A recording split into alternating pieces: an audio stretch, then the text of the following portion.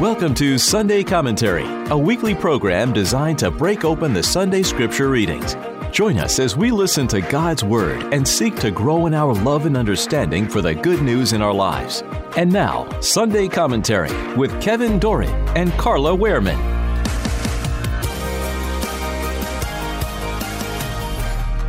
The liturgical scripture readings for the 13th Sunday in Ordinary Time.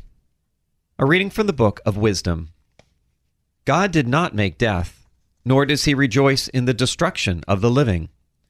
For he fashioned all things that they may have being, and the creatures of the world are wholesome. And there is not a destructive drug among them, nor any domain of the netherworld on earth, for justice is undying. For God formed man to be imperishable, the image of his own nature he made him. But by the envy of the devil, death entered the world, and they who belong to his company experience it. The word of the Lord. Thanks be to God. The responsorial psalm.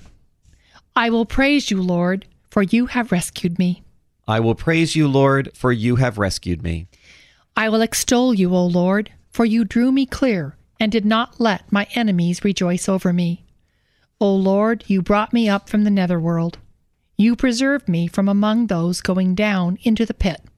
I will praise you, Lord, for you have rescued me. Sing praise to the Lord, you his faithful ones, and give thanks to his holy name. For his anger lasts but a moment, a lifetime his goodwill. At nightfall weeping enters in, but with the dawn rejoicing. I will praise you, Lord, for you have rescued me. Hear, O Lord, and have pity on me. O Lord, be my helper. You changed my mourning into dancing. O Lord, my God, forever will I give you thanks. I will praise you, Lord, for you have rescued me. A reading from the second letter of St. Paul to the Corinthians. Brothers and sisters, as you excel in every respect, in faith, discourse, knowledge, all earnestness, and in the love we have for you, may you excel in this gracious act also.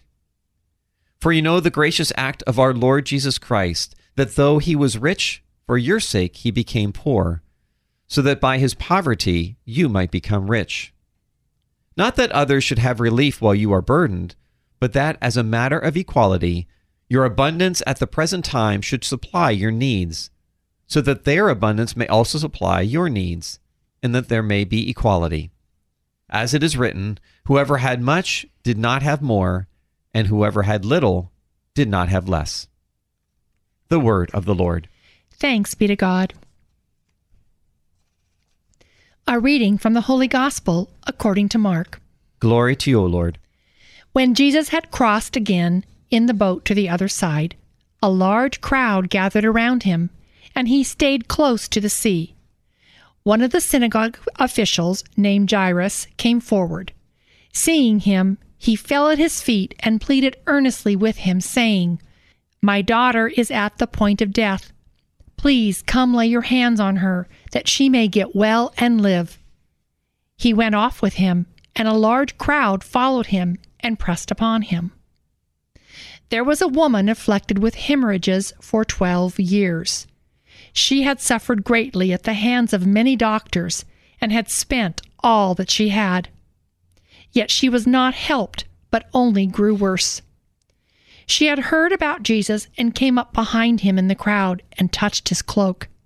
She said, If I but touch his clothes, I shall be cured. Immediately her flow of blood dried up. She felt in her body that she was healed of her affliction. Jesus, aware at once that power had gone out from him, turned around in the crowd and asked, Who has touched my clothes? But his disciples said to Jesus, You see how the crowd is pressing upon us, and yet you ask, Who touched me? And he looked around to see who had done it. The woman, realizing what had happened to her, approached in fear and trembling. She fell down before Jesus and told him the whole truth. He said to her, Daughter, your faith has saved you. Go in peace and be cured of your affliction. While he was still speaking, people from the synagogue official's house arrived and said, Your daughter has died. Why trouble the teacher any longer?" Disregarding the message that was reported, Jesus said to the synagogue official, "Do not be afraid. Just have faith." He did not allow anyone to accompany him inside except Peter, James, and John, the brother of James. When they arrived at the house of the synagogue official, he caught sight of a commotion, people weeping and wailing loudly. So he went in and said to them, "Why this commotion and weeping? The child is not dead, but asleep." And they ridiculed him. Then he put them all out. He took along the child's mother and father and all those who were with him and entered the room where the child was. He took the child by the hand and said to her, "Talitha cum," which means, "Little girl, I say to you, arise." The girl, a child of 12, arose immediately and walked around. At that, they were utterly astounded. He gave strict orders that no one should know this and said that she should be given something to eat. The Gospel of the Lord. Praise to you, Lord Jesus Christ. Carla, we are at the 13th Sunday in Ordinary Time, the end of June. Some powerful readings today, and we certainly see a theme that death was contrary to God's plan. Boy, it sure is. Yeah, our reading begins by reminding us that death was not part of God's plan for salvation, and that everything God made was perfect and just, and that God created man to live forever. God created everything, and everything that God created was perfect. God didn't create death and sickness, famine, drought, and natural disasters. All those elements exist as a direct result of the first sin, the fall of man.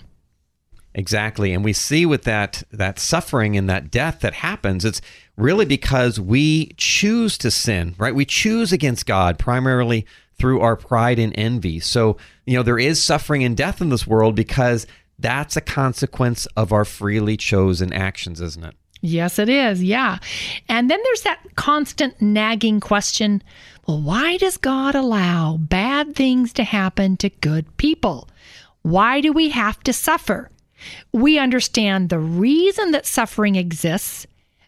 That's because we live in a broken world, and suffering is simply a reality for human beings as the aftermath of sin. But why does God allow it? Now, that's a whole different question, and the answer is a lot more complex than simply it is what it is. Human suffering is complex, and there's not a single simple answer. But perhaps that's the way it's supposed to be, because when we struggle to grasp the mystery about why God allows suffering, we're forced to go deeper, to look beyond the pain and consider how it is that suffering and pain can shape us and help us to grow. Yeah, very true. And when we're talking about this topic, we realize that God is all powerful, but we also recognize that God is also all love. And love, by its definition, is a free will decision and an action.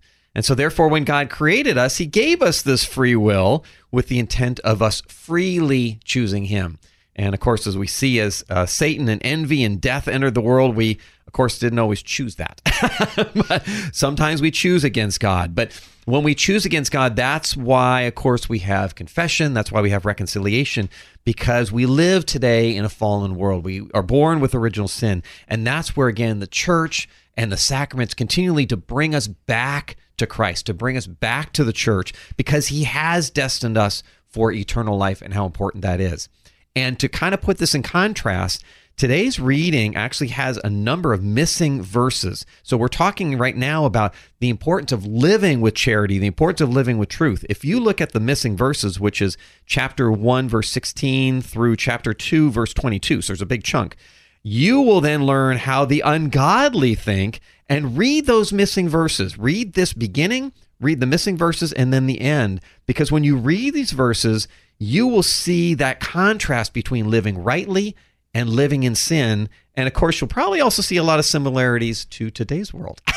Yeah. Well, let's go ahead and move to the second reading. We also are continuing to read from St. Paul to the Corinthians. Yeah. This reading is taken from St. Paul's letter in which he encourages generosity among the community of believers. And I think it's important to remember that at that time, there were no big social service safety networks in place to house and feed and clothe the poor. And for most of those who couldn't work, street side begging was pretty much the only alternative. And all the virtues that were embraced by Christianity were a relatively new concept. Yeah, very much so. And remember, in these words here in this first sentence is how we're supposed to live, how we're supposed to be countercultural, to live with faith, to live with discourse, to live with knowledge and earnestness and love. I really think that defines how we should live in our world today. We should live with truth and charity. And that charity is that antidote for that selfishness and that pride and that envy. And it has to be freely given generosity. Remember, forced giving is not charity. Even various forms of socialism is not charity. Charity has to spring from our own free will and be given freely as well. And how important that is what marks us as Christians.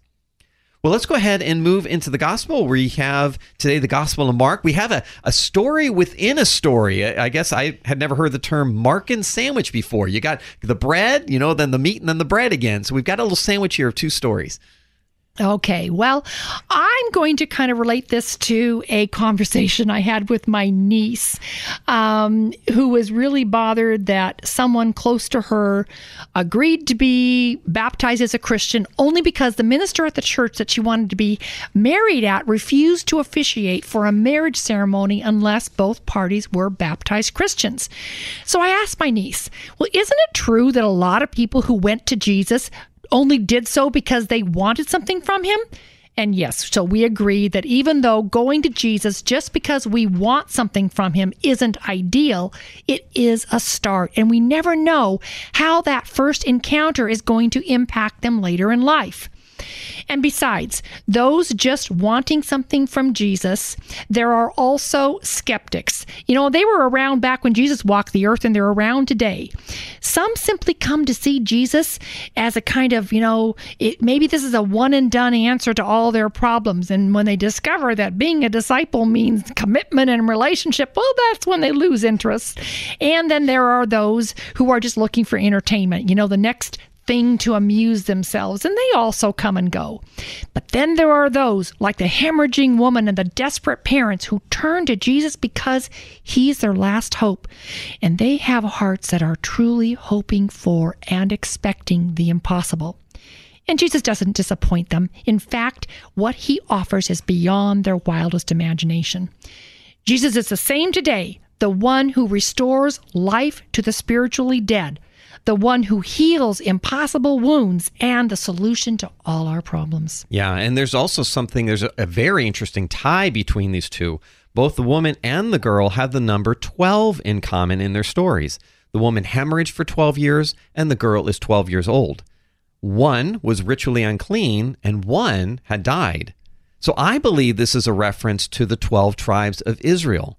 Through their sins, they had also become unclean and spiritually died in their sins. And Jesus curing the woman and bringing life back to the girl represents Christ doing the same for Israel. Amen. You've been listening to Sunday Commentary with Kevin Doran and Carla Wehrman, produced at the studios of Mater Dei Radio. For more information about this show, go to materdeiradio.com. That's MATERDEI radio.com.